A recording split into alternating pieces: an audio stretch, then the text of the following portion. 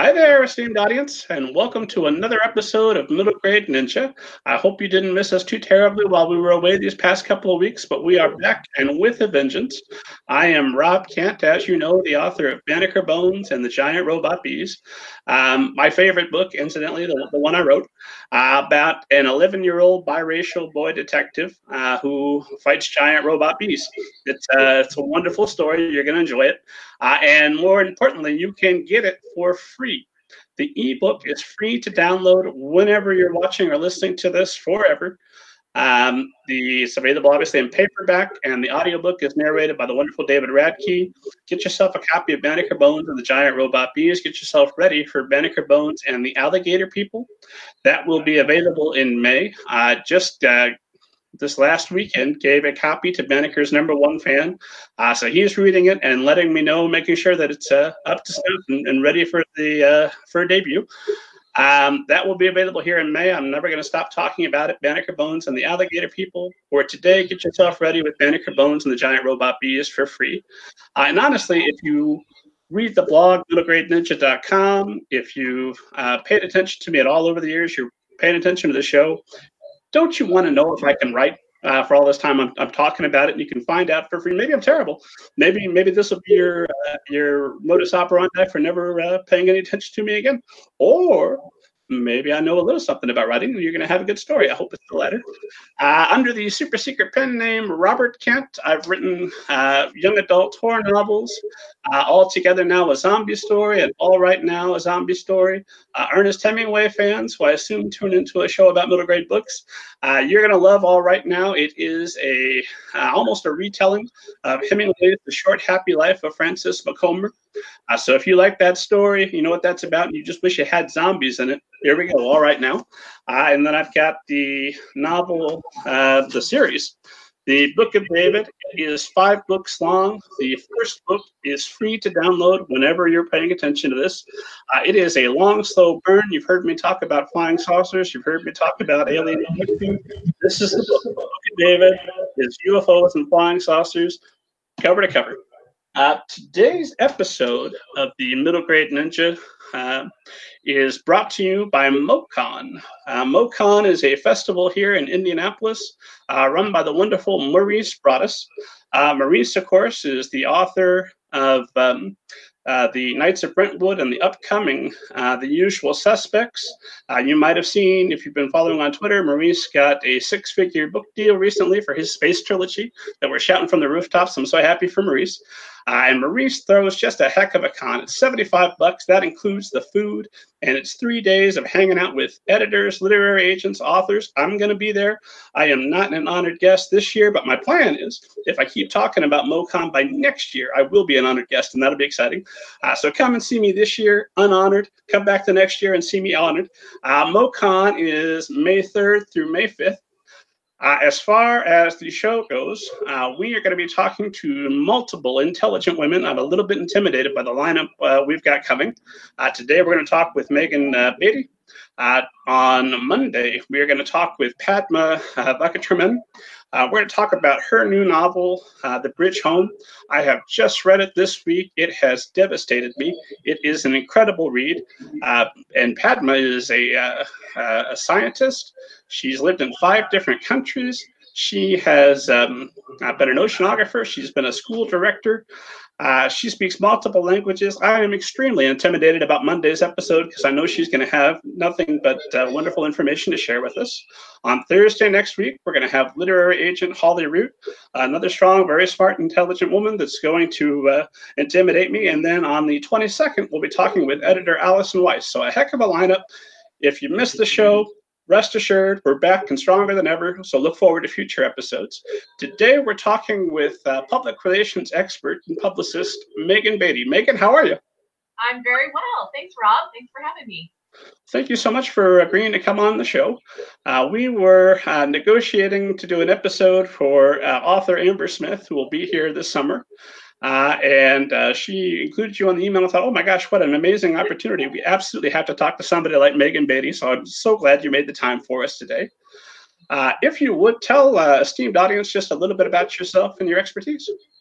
Sure thing. Well, I was an English major in college and loved books all my life. I mean, just to tell you a silly little anecdote, when I got my driver's license at age 16, I did not know how to get around my own hometown because every time I got in the car when my parents would drive me, I would read a book. I read every single moment I possibly could. So, always a book lover. And after I graduated from college, I was trying to figure out what I wanted to do. And I found out that there was actually a school you could go to learn about book publishing. And at the time, it was called the Radcliffe Publishing Course. Now it got moved to the Columbia Publishing Course in New York. And I went to Radcliffe in Boston for a summer and learned all about every aspect of publishing, from copy editing to editing to publicity. And I heard the course would bring in these speakers from top literary agents and heads of publishing houses from New York to come talk to us young people about publishing. And I remember so vividly hearing Carol Schneider, who was the head of publicity for Random House. She came and talked to us, and it was like I was struck by a lightning bolt. Like, that is my dream job, to talk about books, to champion books, to go to book parties, and to kind of be I mean, I think of it as being a cheerleader for books, because you're really, you're trying to get people excited about the various books that you're championing. So I finished the course and ended up the course um, helped the graduates get jobs in New York at publishing houses. And so this was 1996, and we were these young college graduates starting our first jobs in publishing, and the starting salaries were like $20,000 salary. But we were like, we don't care. We're gonna do this. We're gonna like my two best friends and I shared a one bedroom in Manhattan, and we got jobs. I was lucky enough to get the highest salaried job of my class of $27,000. I mean, seriously, that was like, whoa. I mean, we're talking 1996 money, so that maybe what be 35, maybe even 39,000 today. And we're talking living in Manhattan too. So where the apartments, I mean, I think we paid like 1,200, maybe more than that for our Upper East Side apartment. So you said it was you and two other people in the one bedroom? Oh yeah. So we had my two friends shared the room, and then we kind of divided up the main room with a wall. I mean, it was crazy, but it was the thrill and the glamour of going into New York City publishing. So the job I got was I was assisting the executive director of publicity at Putnam.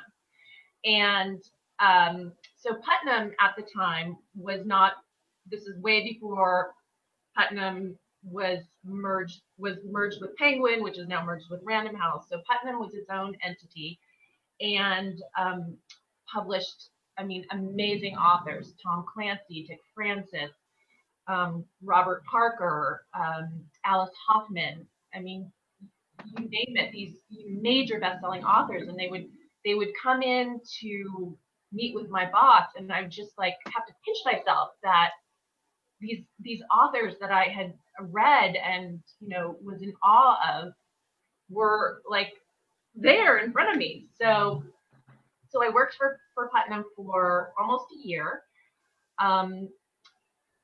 Speaking very candidly, if you've seen the movie The Devil Wears Prada, that was a lot of my experience working at Putnam that first year in book publishing. It was very, very. Do you want to identify who was the Meryl Streep character by name? I don't know if I should. I think I mean, it's been so long. It was Marilyn Duxworth, who was a brilliant mind and a brilliant publicist. But man, oh man, I mean, I had some of the most traumatic times of my entire career that first year of publishing, which I don't think I'll share any real details, but it was, if you've seen the movie, there's a scene in where the Meryl Streep character sends Andy for a skirt, and she gives no information except she wants a skirt, but she obviously wants something very, very particular. And Andy realizes, or she asks a colleague, I think, that she can't ask any more questions. And that's a lot of how my first year, as I remember it, was. Like, you would get 10% of the information, and you have to figure out the other 90% because you couldn't ask your boss, but you had to deliver what was in her mind. So it was very, very challenging. But Well, obviously, you've moved on and you've flourished since then. So, how did you overcome that environment? What tips can you give for somebody? Obviously, publishing is a whole nother world, and there's no Meryl Streep characters anymore. But just in case there was somebody who was in a situation like that, what advice would you give them? it was baptism by fire, and I'm so grateful for that year. I really am. I look back, and I worked with, again, an amazing publicist who um, was just at the top of her game, and I learned so much by observing and taking mental notes. And she really set a standard of excellence in her work for me that I think I've carried throughout my career. Um, and she led me in an indirect way. I was so like, oh my gosh. The other thing was about this job, I was, and cut me off if I'm going into too much detail, but No such thing for our listeners. okay. So the other thing about this job, it was very secretarial. So, and I knew, like, starting out in publishing, you have to pay your dues. There's a lot of old-fashioned aspects about publishing, which we can get into later, but you really have to pay your dues. So, I had graduated from Middlebury College. I was a few years out of college. I thought I was pretty, pretty hot, and it really had to.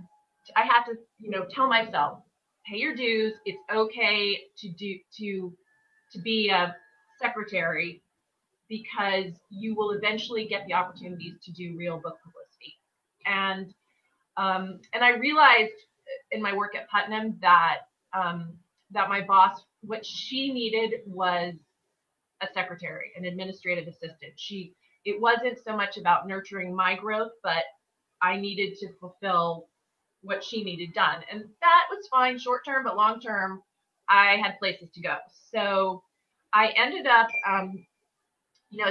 it's fun to think back on my career and remember the women who were so instrumental, directly or indirectly, in where I am today.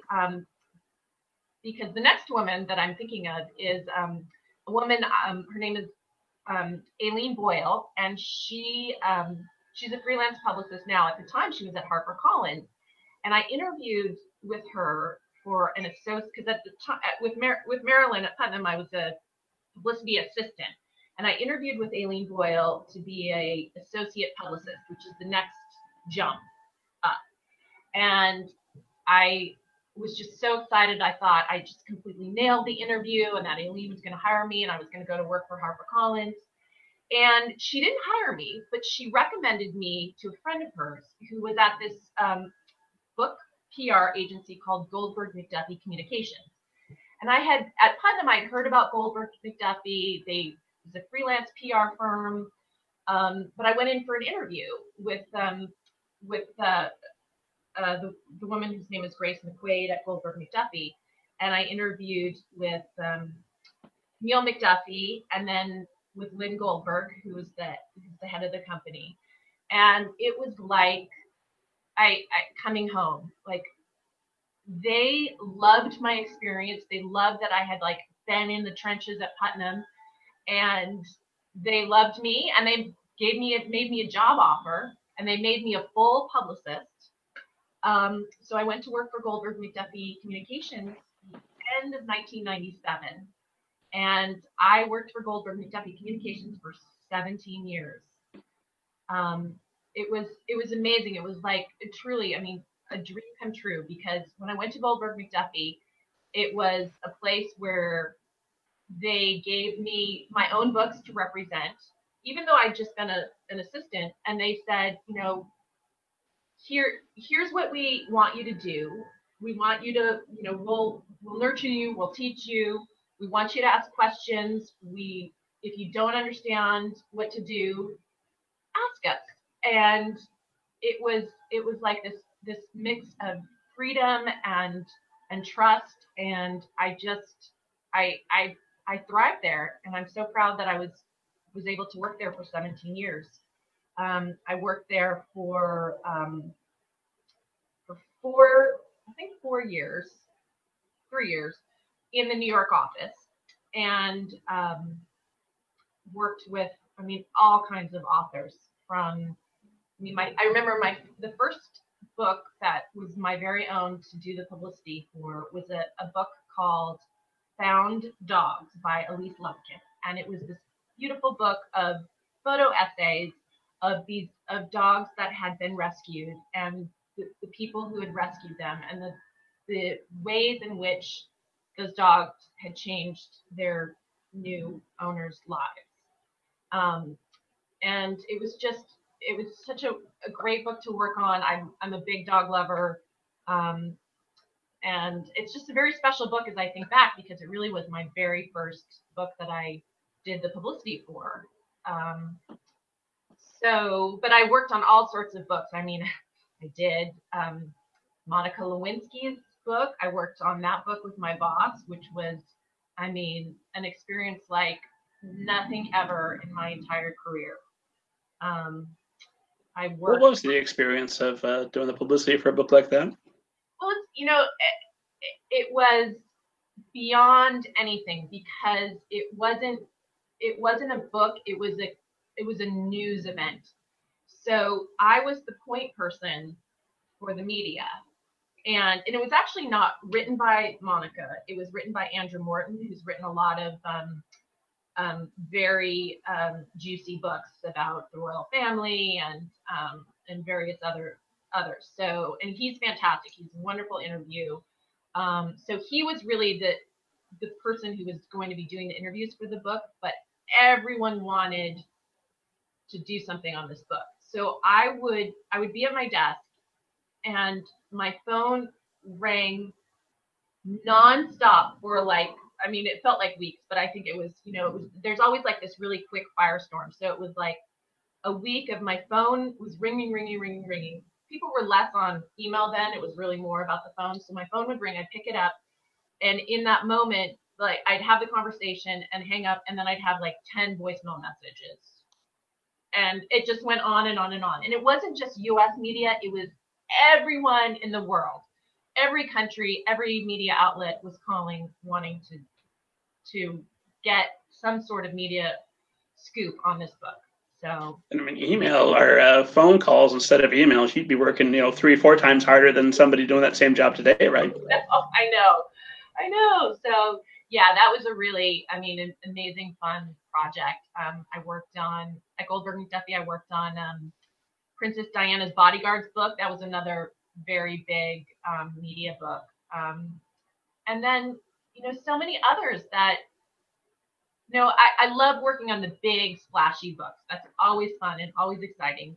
But I love working on a book that I feel at the end of a campaign, I feel like if I hadn't been a part of it, it wouldn't have gotten as much attention as it did. Like when I feel like I've really made a difference on a book that might have been overlooked, like that is an incredibly satisfying aspect of the job. So so Goldberg McDuffie, I was in the New York office. September 11th happened.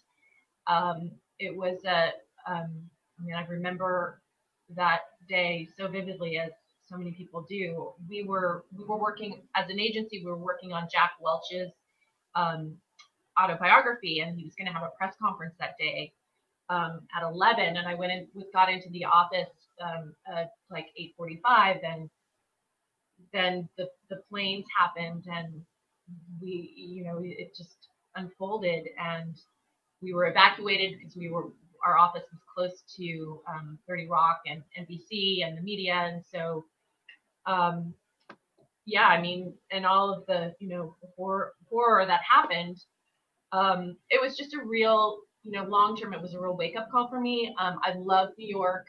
I knew like New York publishing is, that's the epicenter of publishing. But um, I'm a fifth generation of a farming family in Southern California, and my family is the most important thing to me. And I just felt like I really wanted to be where my heart is. So it felt like career suicide to leave New York when I'm trying to do book publicity. But Lynn Goldberg, amazing mentor and friend, she would not let me quit. She said, I think they read books in Los Angeles. Go see what you can do out there. And it was great. And I have really, I built up a local um, network in Los Angeles. And then I would work with authors, and some of them wouldn't even know I wasn't still in the New York office, because then at that time, that was, 2001, people were, much more internet savvy, and it was, I could get up really early and work with a UK client, and they wouldn't know the difference. So it was really great, and I'm so grateful that I was able to work for Goldberg McDuffie remotely as long as I did. And were you vice president at that time, or did that come later? I'm trying to think. No, I think I must have gotten that promotion while working remotely. So Lynn was always just so generous with her titles, and she wanted us to feel, because we weren't, because there is such a hierarchy in a publishing house of titles. Even though we were a small agency of like, it sort of varied between 5 and 4 and 7 publicists in the agency. She wanted us to feel that we were on the same level as the publicists who were in house at publishing houses. So, yeah. So, go ahead. At that point, by the time you're moving out to LA, I'm assuming you had most of the contacts you would have needed to make in New York, right? Yeah, absolutely. And it was, yeah, it was great, because I had those contacts, and I would just always, whenever I go back to New York at least a few times a year, so I'm making sure I have that FaceTime, because I'm a firm believer that email is great and super efficient, but there's nothing like FaceTime for really having authentic um, connections with people. And that's advice that I give my authors too, is don't, we can obviously get into that too, but don't stay in the ivory tower. You gotta, write good books, but then you gotta get out in the world and talk to people and shake hands and sign books. And so so yeah, so it worked out really well, to have kind of the New York sensibility, but also figure out the LA literary landscape. So That's kind of a hobby horse of mine, because I work remotely. My wife works remotely much of the week. She's in the tech industry. And I wonder, when I see some of the expenses that publishers in New York accrue over time, in yeah, this day and age, you and I are chatting. I'm in Indiana, you're in Los Angeles. Anybody can email anybody from anywhere in the world. Why are they still paying those Manhattan rates? Why are they making their publicists live in three people in a studio apartment or a one-bedroom apartment? yeah, no, it's a great question, and I think more and more people are pushing back, really trying to live where it's meaningful and cheaper. And I think there tends to be kind of, some companies are just more used to it than others. Goldberg McDuffie, where I wasn't the first. There had already been one publicist who moved to Austin, Texas for her family, and she had done amazingly well working remotely. So for Lynn at the time, um, it wasn't something that she couldn't get her mind around. But I think for publishers, where there is so much, there are many in-person meetings and department meetings, and everyone's together and on the same time zone, I think it's hard to kind of let people disperse, because um, there, I think publishers do really rely on kind of the face-to-face connections. So, but certainly there, I have a little network of book publicists in LA, and two of my friends are working remotely for publishers who are based in New York, and they're doing amazing. So it can totally work, and I hope that more people have the opportunity to do it. And when you're networking and making relationships that you need to sustain you and sustain the books that you want to promote, I'm assuming you're not just walking up to people every time you need something, like, hello, let me talk to you about this book that we're doing right this moment, and then I'll never talk to you again until the next book. Yeah. So how are you going out and socializing with people and making those connections? Yeah, all different ways. There's a number of media contacts who cover books in Los Angeles, so I'm reaching out to them to schedule a lunch. Can I talk to you about the exciting books I have coming up in the summer and the fall? And A lunch like that, is that on you? Yeah, oh yeah, no, definitely. And what I do try to do is do it with my group so that we're maximizing that journalist time. So if three of us come out, and I believe we're all in this together. So I don't see my friends, because I have friends who are also freelance book publicists.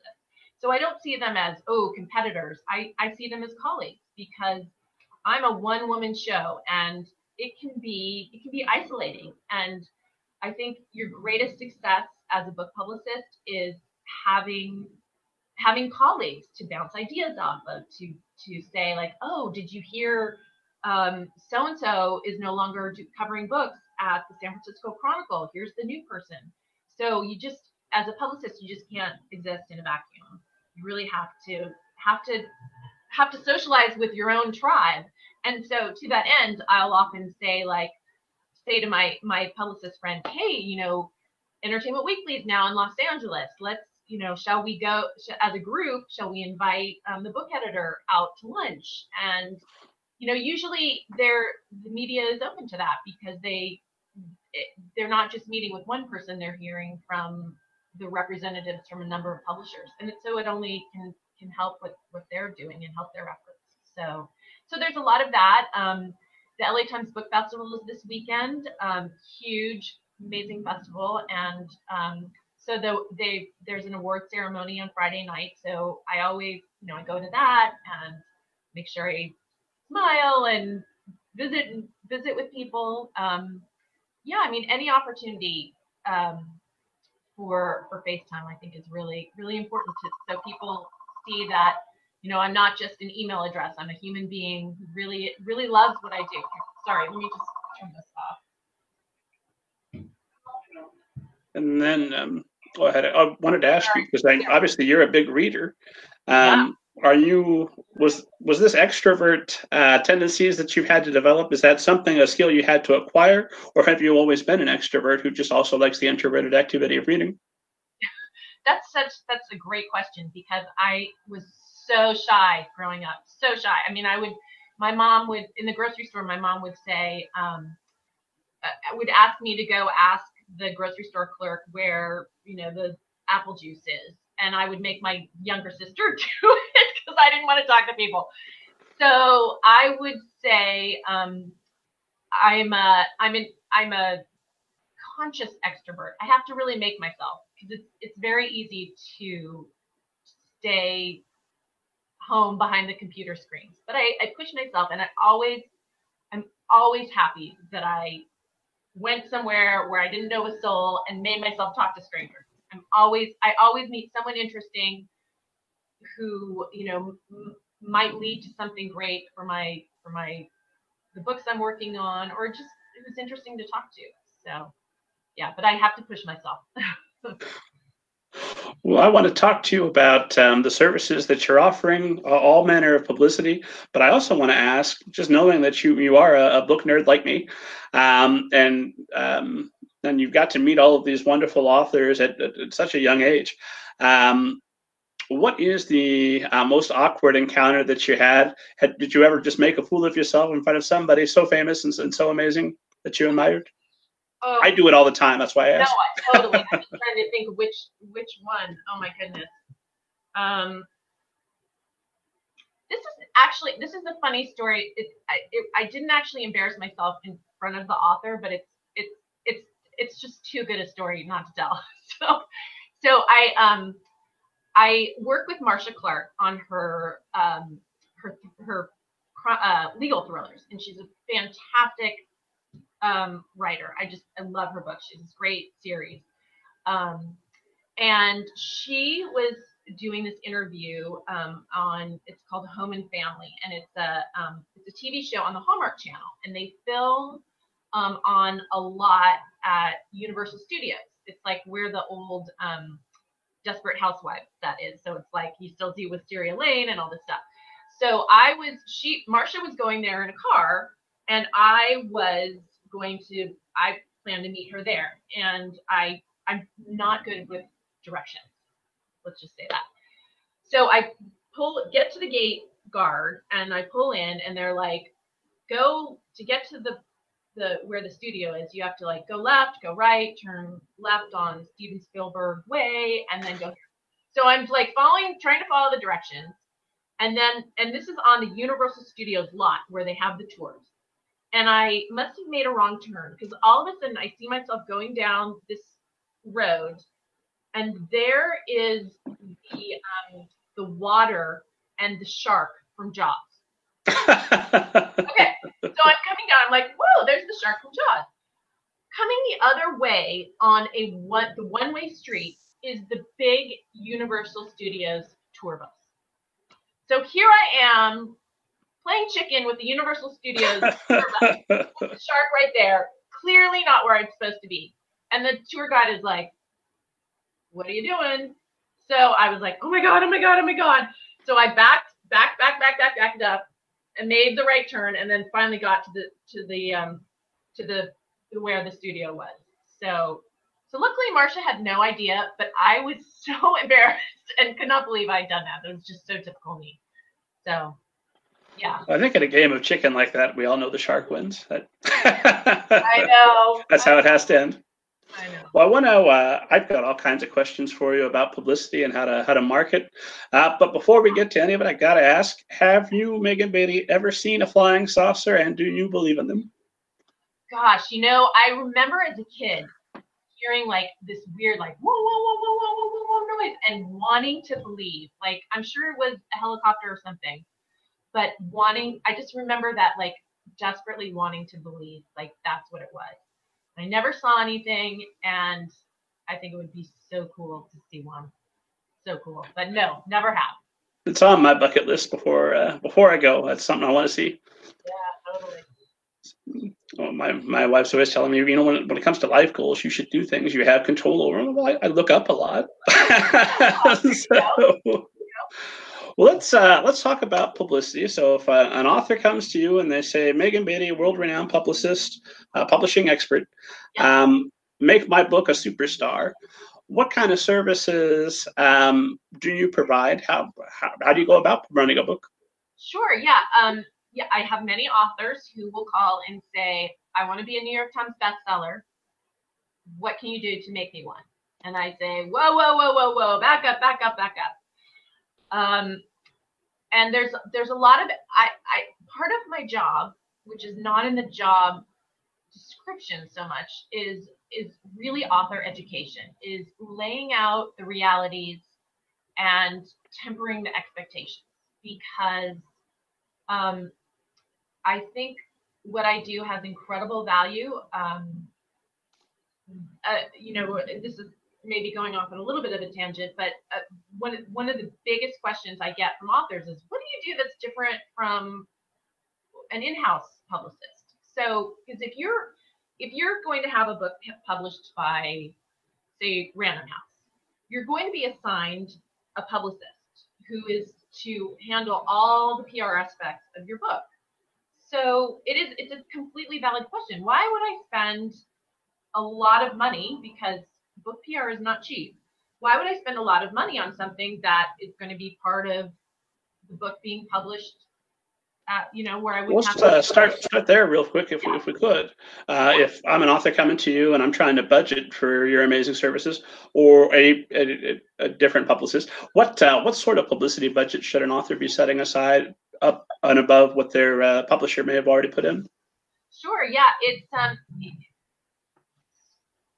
I'll have authors who'll come and say, I'm looking for publicity and I have $2,000, and I'll say, well, not me then. I mean, I'm sort of an all or nothing gal. I mean, it's hard for me to just do, like, people will say, okay, I just want the New York Times and Entertainment Weekly, just those two things. How much? It just doesn't work like that. I have to cast a wide net to, like, you have to go after 200 media outlets to get 10 things or 15 things or 20 things. So it's really hard to kind of have a very narrow scope. So that's all to say, I like to be very immersive. It's hard to kind of just do this and that with a book project. So I like to know I'm a good writer, so I like to write all the press materials. I like to brainstorm with my authors and figure out, what's their story beyond the book.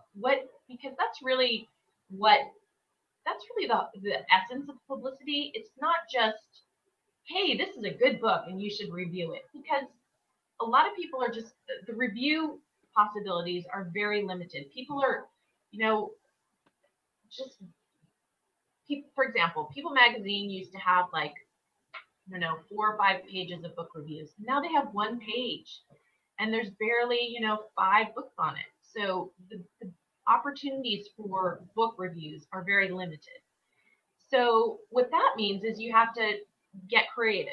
So when I work with my authors, I try to pull out what their story is.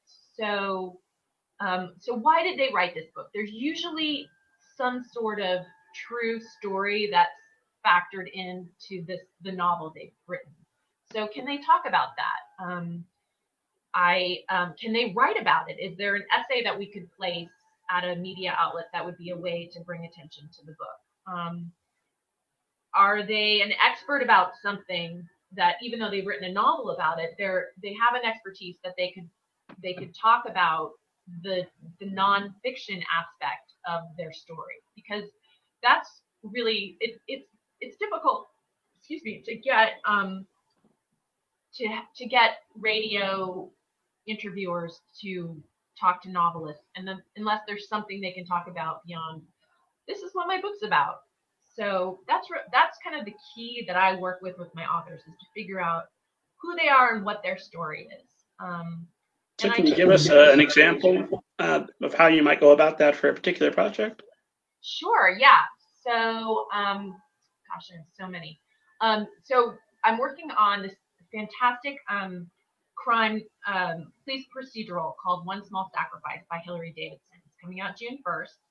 And there's an aspect in the book about PTSD. One of the main characters is suffering from PTSD, and it's blocked a lot of his memories. And so that factors into the crime, because who did he do it? He can't remember. There's all this, murkiness because of a past trauma that he suffered from. So Hilary Davidson, she had actually had a real life experience where, in one of her first jobs out of college, she was working in an office, and it was to do with veterans, and a disgruntled veteran came in and set the office on fire, and terrifying. Everyone was okay. She was escaped, but she recalled that experience really gave her, her own experience with PTSD. So No doubt. yeah, so she that really was a big inspiration for this character. So what I had Hilary do is she wrote a first person essay about it, and it's something that I'm using in my pitching. Like, her book is great. She has great advanced blurbs about this book, but she also has something she can talk about that is very relevant to a lot of people. And I think, readers, you often turn to books for an experience that either relates to your own or makes you feel like you're not alone. And so I hope that there will be readers who read this book and feel like they're not alone in reading this character and seeing his experience. So yeah. So that way, if I'm a radio guy or a TV guy, and I want to interview the author, and I say, okay, well, now we'll spend 3 minutes talking about the book, but now I've got another 5 minutes of content. We can talk about this story of the veteran coming out. That is that the idea? Exactly. And that's something that's going to have more, in my experience, it's going to have more appeal than just, oh, this is a best-selling author who wants to talk about her new book. Well, then I should tell esteemed audience I was once attacked by giant robot bees. It was terrifying. There you go. More details coming in my memoir. So, if I'm an author listening to this and I'm saying $2,000, I wish I had that kind of budget. What is a realistic budget to set? Yeah, I mean, just being honest, I am not cheap. My campaigns are $15,000 starting, and that is, but you have me. I mean, you have me. You have me thinking about your book at 2 a.m, literally on the weekends. I take on a very select number of projects because I want to make sure I can give 100% to each book that I'm working on. And it's a good chunk of time. I'm working with authors. It varies, but it can be 8 months, it can be a year. My fee, I don't charge a monthly retainer. I've really found like if I have a wider time range, the work is kind of more spread out. If it's less time, then the work is more concentrated. So yeah, and I do press materials, I do online media, print media, broadcast media. I work with authors on story ideas of essays they can write. I set up book signings, depending on if it's a middle grade book or a children's book. I do school tours. I'm there with my authors when they're in Los Angeles. I don't tend to travel with them. Just logistically, I have to be kind of at ground zero to be doing my thing. But yeah, whenever there are LA events, I make sure I'm there at support. Yeah, pitching for book festivals. I work with my authors on social media. To I don't do social media for them, but I counsel them on best practices and kind of give them, some are completely social media savvy, but some are really starting with nothing and think, oh, I've got to do social media to promote my book. And so we talk about like what's going to fit in with what their lifestyle is and their preferences and what's going to really work to support the book. So, social media, is there one particular platform you found more effective than others? Well, it sort of depends. I mean, Instagram, I think, is fantastic. Very, very visual. It's certainly where the younger readers are. So for my YA, we're all about Instagram. I think Facebook is more for the older set. I'm working with an author who's in his 70s and said, I don't want to do Instagram. I don't want to do Twitter. I know how to do Facebook. And I said, great, then. And he is doing fantastic. And he's posting photos and his reviews, and he has a good following on Facebook. So that's perfect. And then Twitter is good if it's your jam. Like Twitter's not for everybody, but if you're I think Twitter's great when you're part of the community rather than just, and this is really goes for social media in general. If you're joining the bigger community rather than just kind of blasting out info, my book, you can't do it that way. You have to really kind of ease your way into the group, support other authors, support other books. And I think then you're spreading good karma where other authors will then support you when your book comes out. That makes sense. I block people that are my book, my book, my book. Yeah, Especially people that tag me and like, hey, Middle Grade Ninja, I have this book and it's about this. Like, don't pull me into your book. I don't even know what it's about yet. right, exactly. Yeah. So okay, so for authors listening to say, I have $15,000, or I can blow up my credit card because I'm going to make $200,000 on the back end from all the publicity. How Yeah. do you measure the effectiveness of a publicity campaign like that? Now this is another great question because this is the rub. I mean, if you spend $15,000 on advertising, it may or may not deliver, $200,000 in revenues for your book, but you'll see it. Like if you pay $15,000 for, I don't know, I'm sure it's a ton more, but if you bought like an ad in Entertainment Weekly, you would see your ad. With publicity, it's very amorphous. For me, you're paying for my efforts. I never say, I can guarantee that I will get you an interview on NPR and Today Show and New York Times review because I just don't know. I'm good at what I do. I know that people listen to me and respect, media people respect me and will look at what I'm representing. But they'll never do it just because I say so. So in the end, it's still all about the book. The adage, you can bring a horse to water, but you can't make him drink. That's exactly right. Um, so I still don't honestly know the answer to this question. How, at the end of a campaign, would you see, well, sure, if you do end up on the bestseller list, you can say, oh, okay, that publicity got me there.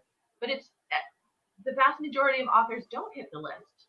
But I feel like I've at the end of a campaign, I've at the very least have built a really solid foundation of media coverage that is going to continue to send that author to greater and greater exposure.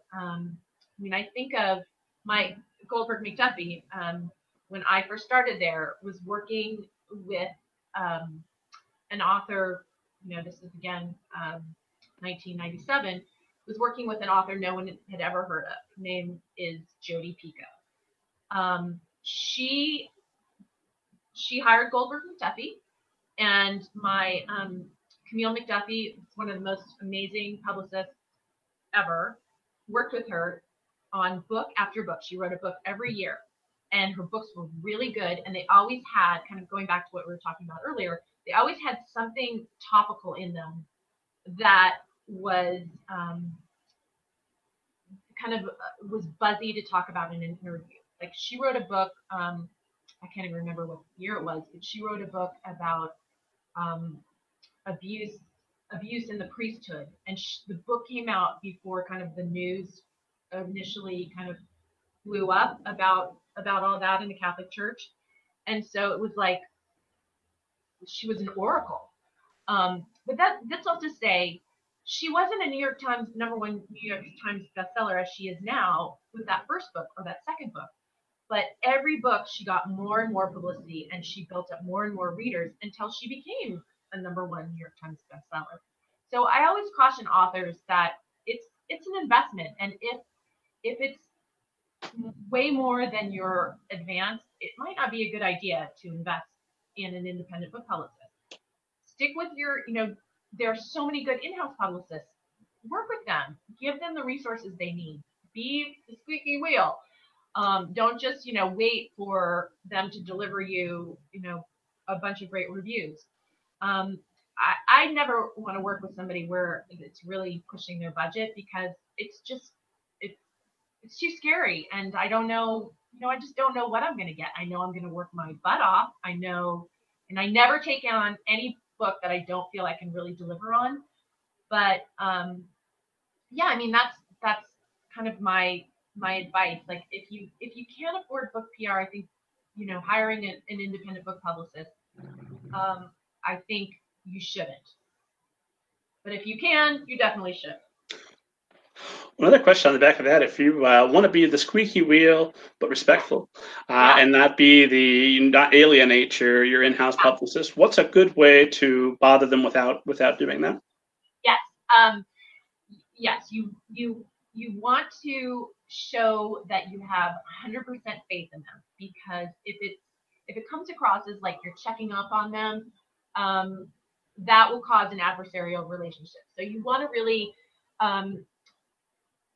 show them that you consider it a partnership, that you as the author are going to work as hard as they are, and I think it's about being organized with when I work with a new author, one of the first things I ask is, okay, who do you know? Because who do you know in the media? Because it can be so surprising. People will say, oh, you know what, my roommate from college, I think she's now working in the features department at the Chicago Tribune, or whatever it is. Like, those connections are so important. So it's really about offering up all the advantages and resources that you as the author have to your publicist, and then figuring out how to make the most of them. But I think it's not being too pesky, but you also, you can't just sit back and be like, have it. I've worked with authors where they came to me 6 weeks ahead of publication date, and they said, I've never heard from my in-house publicist. I don't know what's going on. I'm like, oh my God, you got to, if you're not hearing, you got to go to your editor and say, who's my publicist, and let's make a plan. And a lot of times you have to take the initiative yourself without being too much of a pest. But I think you can't sit back and be passive either. Yeah, fortunately, there are enough of those authors to clear out room for the others who aren't. I'm always amazed when I meet authors. I wrote the book. Now you do it. What? Yeah, no. Writing the book was the fun part. Now you do the.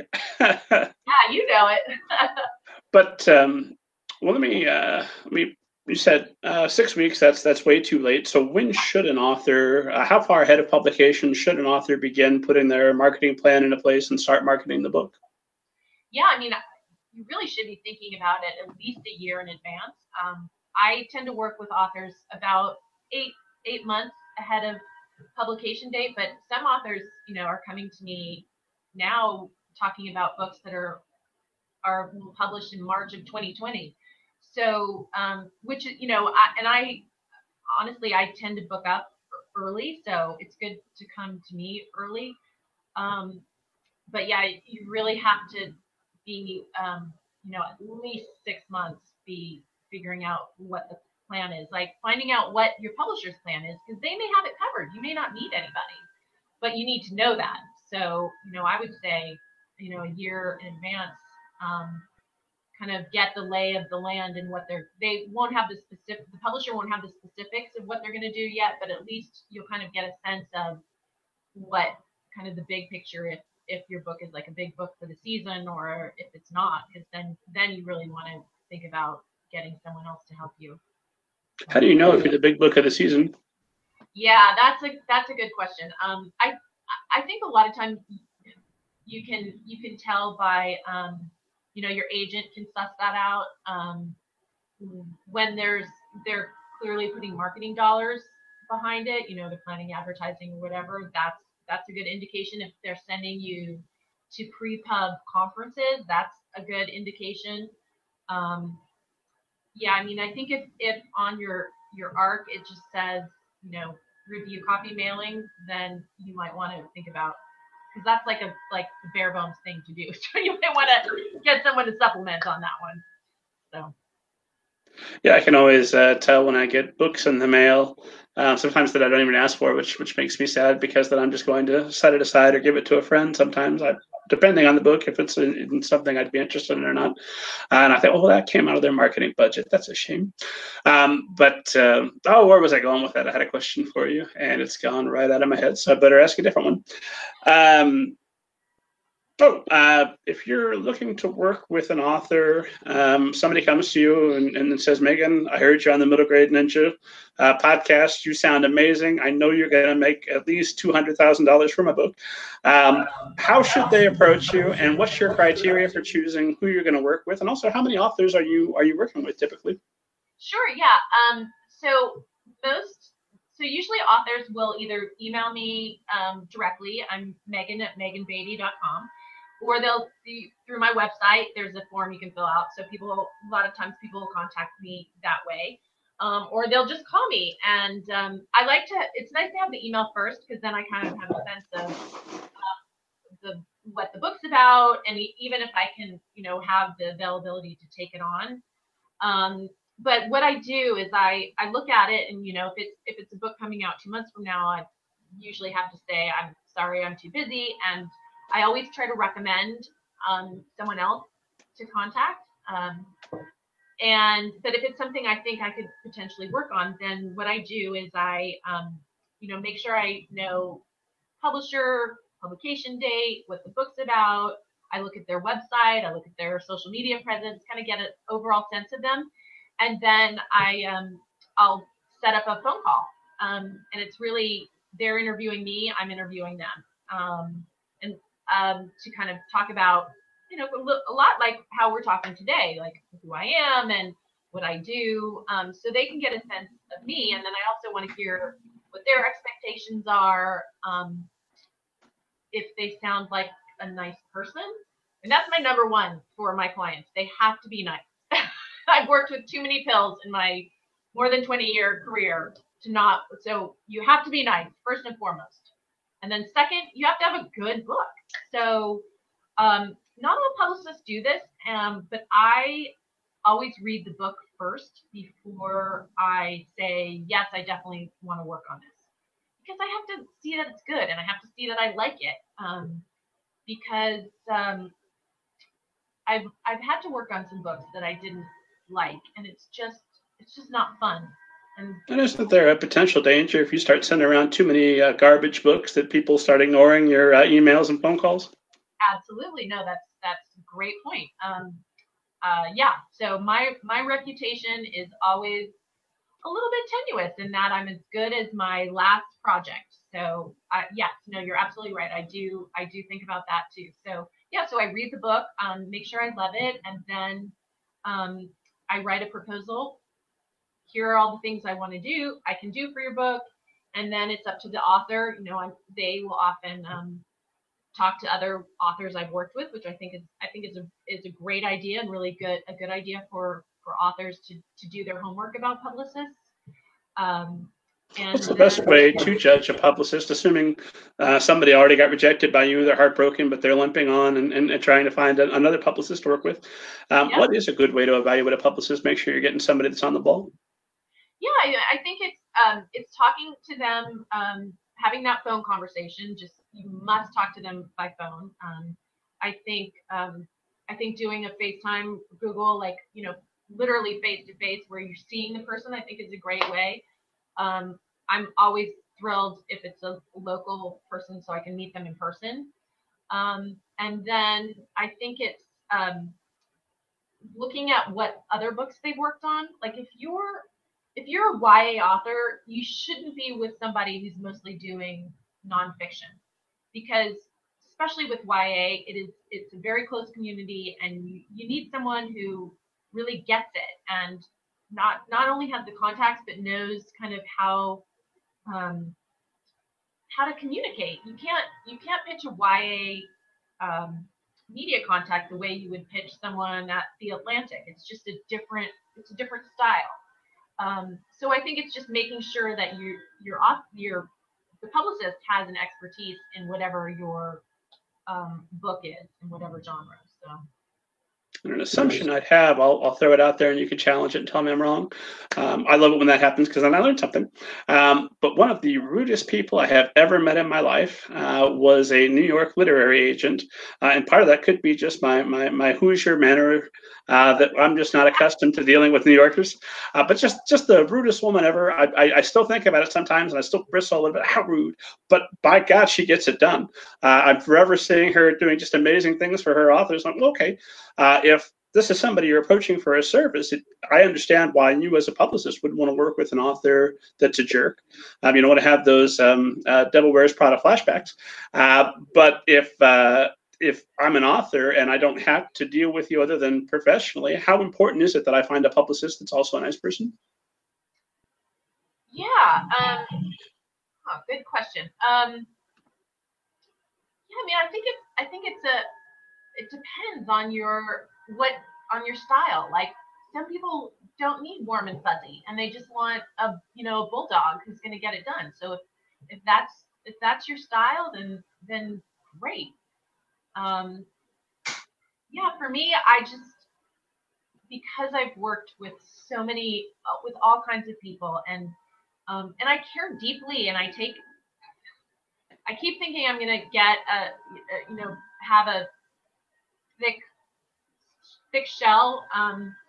But I still take everything so personally. So it's for me personally. I just I need to work with nice people who believe, who have faith in me. And so um, because like kind of what getting back to what we were talking to before, because publicity is so it, it's hard to qualify. Like if I'm going after 200 media contacts and only hearing from two people who are reviewing my book, like my client has to know that I have tried all those people. Um, they can't think, well, she only tried two people. So they have to, there's definitely a trust factor involved. So you like send an email, here's everybody that said no, try and have a good day? Well, so here's the problem. When people don't want it, they don't say no. I'm actually elated when someone says no rather than, I mean, I would much rather have them say yes. But when they say no, at least I know and I won't bother them again. But when I don't hear back, it's like, are they not getting my emails? Is it going into spam? Are they deleting me without looking? Like you just don't know. And it's very, you really have to, believe that. And I get it because I've been on the other side when I've worked on an incredibly popular book. It's so hard to keep up. Like you can only say yes to the things you want because otherwise you spend all your time being like, no, thank you, no, thank you, no, thank you. So I do get it for these busy journalists, but it can be soul crushing to not hear back from people. And it's getting, email is just, everybody's emailing. So, I like to think people see my name and it will at least open. Um, I try to use the phone a lot, but I heard like a book editor told me once, she's like, I don't even check my voicemail messages. So then so what good does that do? So then you're stuck with email, and I try not to be too gimmicky because it's just not my style to get people to open an email, but it's challenging. It's very challenging, but it's so exciting when you hear back from somebody and they're like, "Oh my God, I love this book. I'm gonna review it." So I try to do everything in a very customized, personalized way. So, for example, I'm working on a novel that's translated from Spanish. It's called The Murmur of Bees. It's a beautiful historical novel. It's coming out this month. And I was trying to figure out like what book reviewers have reviewed other Spanish translations who this book might appeal to. And I found a reviewer at the Washington Post and I wrote to him and I said, I saw you reviewed, I can't remember the novel, but it was another Spanish translation. Would you be willing to check out my book? And he did, and he's going to review it. And so, that I'd like to think that showed him that I had done my homework, that I'm not just like doing a blanket blast to everyone. And, I was offering him something that would, in fact, have appeal to him. So I think that's really the key with publicity, is not just doing like a one size fits all, but really focusing in on who might really the book might appeal to. So So are you going through and sending personalized messages for everybody you contact to query, I guess? yeah, I mean, certainly I'll send an email, a blast email to my whole list if I have like a great Publishers Weekly review to share. Because that's really just like, I want you to know about this. So I'll certainly do it that way. But then when I'm going like, this is why you should review this book, it has to be very like, I know you, I know what you like, and this is why you should do this book. That makes sense. I get lots of requests from authors and people, and I'm always forever behind on email. So if you're waiting to hear from me, I'm usually about a week behind. But it's just because I've got to prioritize writing and everything else. Yeah. Otherwise, I'd just be on email all day. But if I get an email that says, "Dear blogger," I'm already hovering over the delete button. You've already annoyed me. So that book really has to grab my attention for me to go any further than that. Those people usually don't get a response.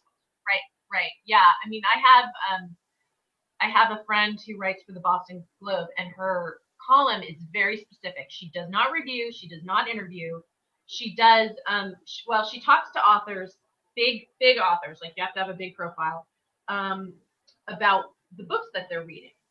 So she's never going to respond to like a blanket pitch of like, would you please review my book? Because that's not what she does. And that person is showing that they don't know what she does. So, it's just a good example of like, know who you're going after. And you just really can't just be like, let's see what sticks. You have to like hone in.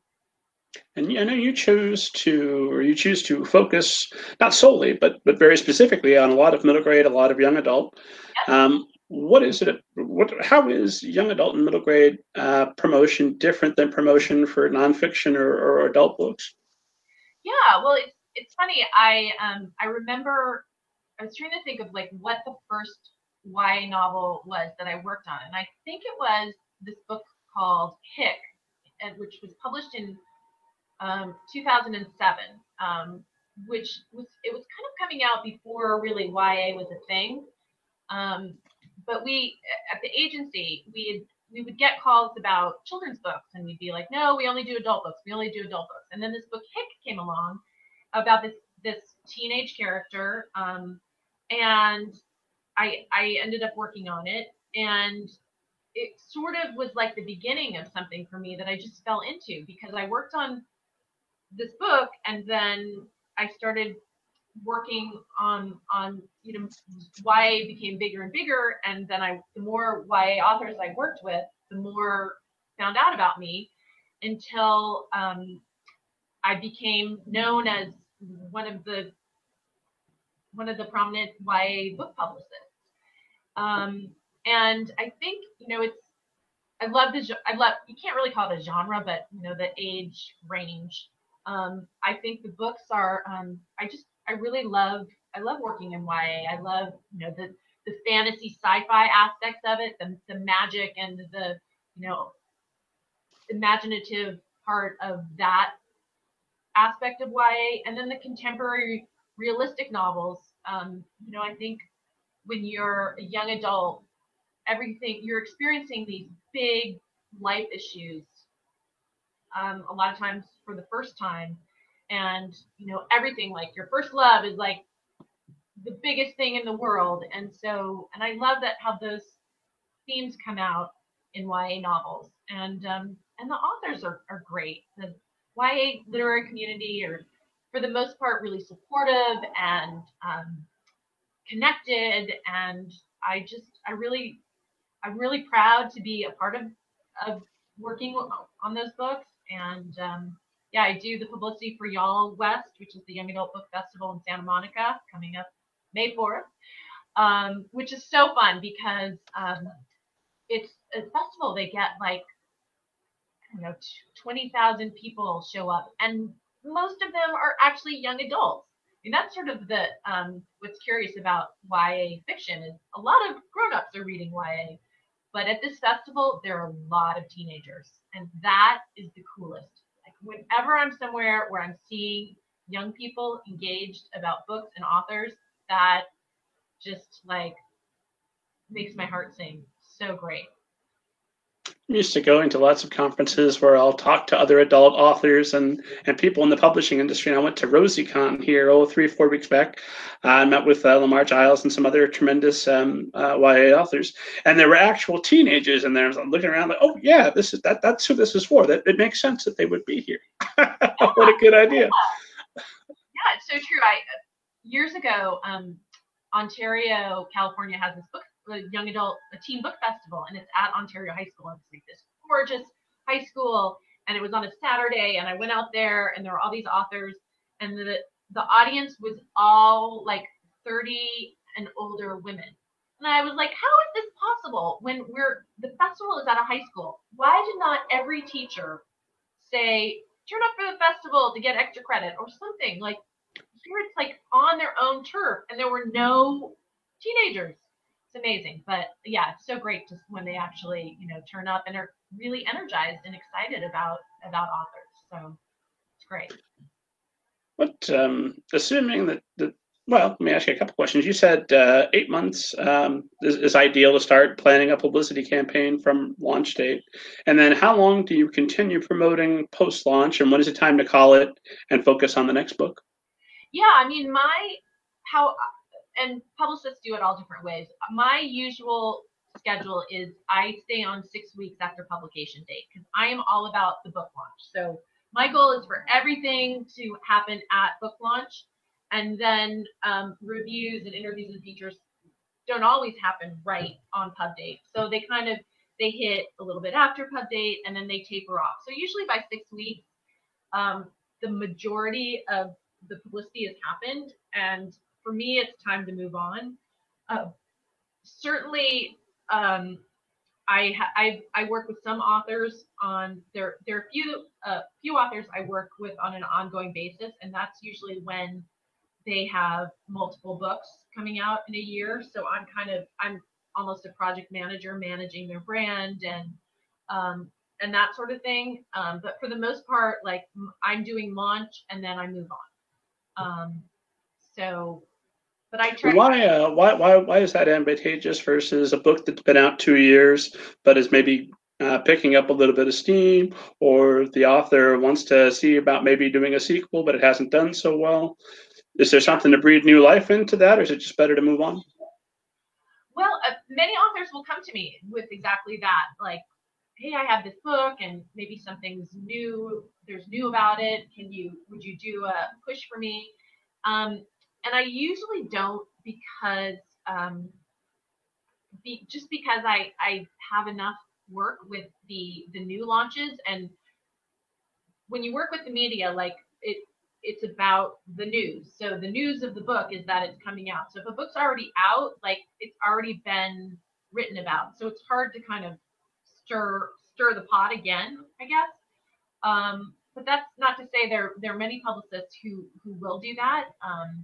And especially if there is something new, like for example, a book has been out a few years, but now there's the movie is coming out. So that does allow for new opportunity to kind of get some new PR around it. That makes sense. And then, do you work with independently published authors as well as traditionally published? Or are you preferring to speak mostly with traditional authors? I honestly I prefer to work with published published authors by the big houses because the honest truth is it's easier. The the the established publishing houses have they have the distribution in place, they have the marketing in place, they have support in house. When you're an independently published author, you don't have that support, so you've got to create it all yourself. And so for the most part, I just don't because it's like a whole other layer of complexity. Um, but for example, I worked a few years ago with this fantastic YA author. Her name is Lauren Miller. She was traditionally published for a couple of her books that did well, and she wanted to write a new novel. She had written a new novel, and she wanted to do it herself. And she said, and she's someone I'd worked with before, and I adore. And she's like, "Will you do it?" And she said, "I will." She's a very smart businesswoman. And she's like, "I will have everything covered. I'm going to work with Ingram Spark. We're going to have distribution in place. I'm going to get a gorgeous jacket. I'm going to get blurbs." I said, "Okay." And it was great because, especially because it was a YA novel. The YA media, she already had this great reputation, so she wasn't a new voice. And we got as much or more publicity than we had for her previous book that had been traditionally published. So that's all to say, never say never, but as I tend not to, just because it's just more complicated. And what's the most important thing, would you say, for an author to know going in about marketing? What's the number one thing you want to instill in authors that you're talking to and working with that they need to know going in? Gosh, I mean, I think we touched on it a little bit. You can't just write a good book and be like, "I'm done. I'll just sit back and wait for the royalties to come in." It's a whole other aspect of writing a book is the marketing and the publicity, and you can't, as an author, you just can't be passive. You have to be an active partner in it. And I don't mean that you should be contacting newspapers yourself, but you do have to think, okay, who do I know who can help me? And making sure you have a great website that's easy to navigate and interesting, and doing social media and figuring out, do you have like a big, say you live in Los Angeles, but you're from San Francisco, and you have a family there and a big local network. Like, you got to get have an event there, have an event in San Francisco, but you can't expect the bookstore to fill the house. You have to be like, set up an Evite and get your people to rally. So how would an author go about that? Are we talking a newsletter, Twitter, Facebook? Yeah. One of my good friends, whose name is Fazia Burke, and you might want to think about having her on your podcast. She's an internet. She does book marketing, and she has this great book called Internet. I think it's called Internet Marketing for Busy Authors. And she says in the book, her number one recommendation is that authors do build a mailing list. So you have your website, and you have subscribe to my mailing list, because especially now the way social media is, and if you put something on Facebook, your followers are not necessarily going to see it because of the way the algorithm works. But with the mailing list, if people have opted in, and you should never subscribe people unless they've said they want to join, but people who have opted into your list are the most likely to open it. So as long as you don't pester people by sending like an e-letter every other day, and you're offering value added information, not just like my book, but here's something special for fans of my series, this new book, and download an excerpt, or whatever it might be. But building the mailing list is super important, and that's really a long-term process. But over time, you could build a really solid mailing list so that a few weeks before your book's coming out, you can send to your list and make an announcement. And I always encourage authors to send to their personal contacts. My book is coming out. Here's where I'm appearing. Please, order my book. Not just on Amazon. Make sure you offer all the online sites. But please, if you like my book, write something about it on Goodreads, on Amazon, on Barnes and Noble. All of the sites. Like, don't just read it. If you like it, review it, because those reviews build, like a Goodreads author, your books, the more positive reviews you have, the more likely you're going to get attention from the Goodreads editorial. So I encourage people to always mobilize their network about supporting their book. Share it on Twitter, put the jacket on Instagram, whatever it might be. But people don't always, your friends who love you don't always think that that's what they need to do. So you just have to kind of remind them. Makes sense to me. Well, Megan, I have so many more questions for you about marketing, and I know you have so many more answers that I would benefit and the esteemed audience would benefit from. Unfortunately, I also know we're coming here toward the end of our time. Remind esteemed audience where they can find you online, how they can get set up with you. Sure thing. So my website is meganbeatty.com, and it's meganbeatie.com. So meganbeatty.com, and you can find me on Twitter at mbeatty, and Instagram mubeatty, and Facebook is Megan Beatty Communications. And yeah, I'm happy to, feel free to reach out and ask me questions, and I'm happy to, if anyone's interested, I'm happy to set up a phone conversation. 50% discount to anybody who listens to the podcast. Maybe not. Maybe not. Thanks anyway, Rob. Megan, this has been absolutely wonderful. Thank you again for making the time. And esteemed audience, obviously, I'm at middlegradeninja.com. Come there, see me. If you like the show, if you're an author or a publicist, a literary agent, anybody in publishing who'd like to be on the show, please don't hesitate to email me. I'd love to talk with you. Make sure you come back on Monday when we'll be talking with Padma Venkatraman. Make sure you get registered at mauricebradas.com for MoCon coming up here, May 3rd through the 5th. And please subscribe and review. That's greatly appreciated. Don't forget to download your free copy of Banneker Bones and the Giant Robot Bees or the Book of David if you're feeling adventurous. Megan, I've been asking our guests to sign us off with our sign-off phrase, which is hi-ya and what have you. When you sign us off. Hi-ya and what have you.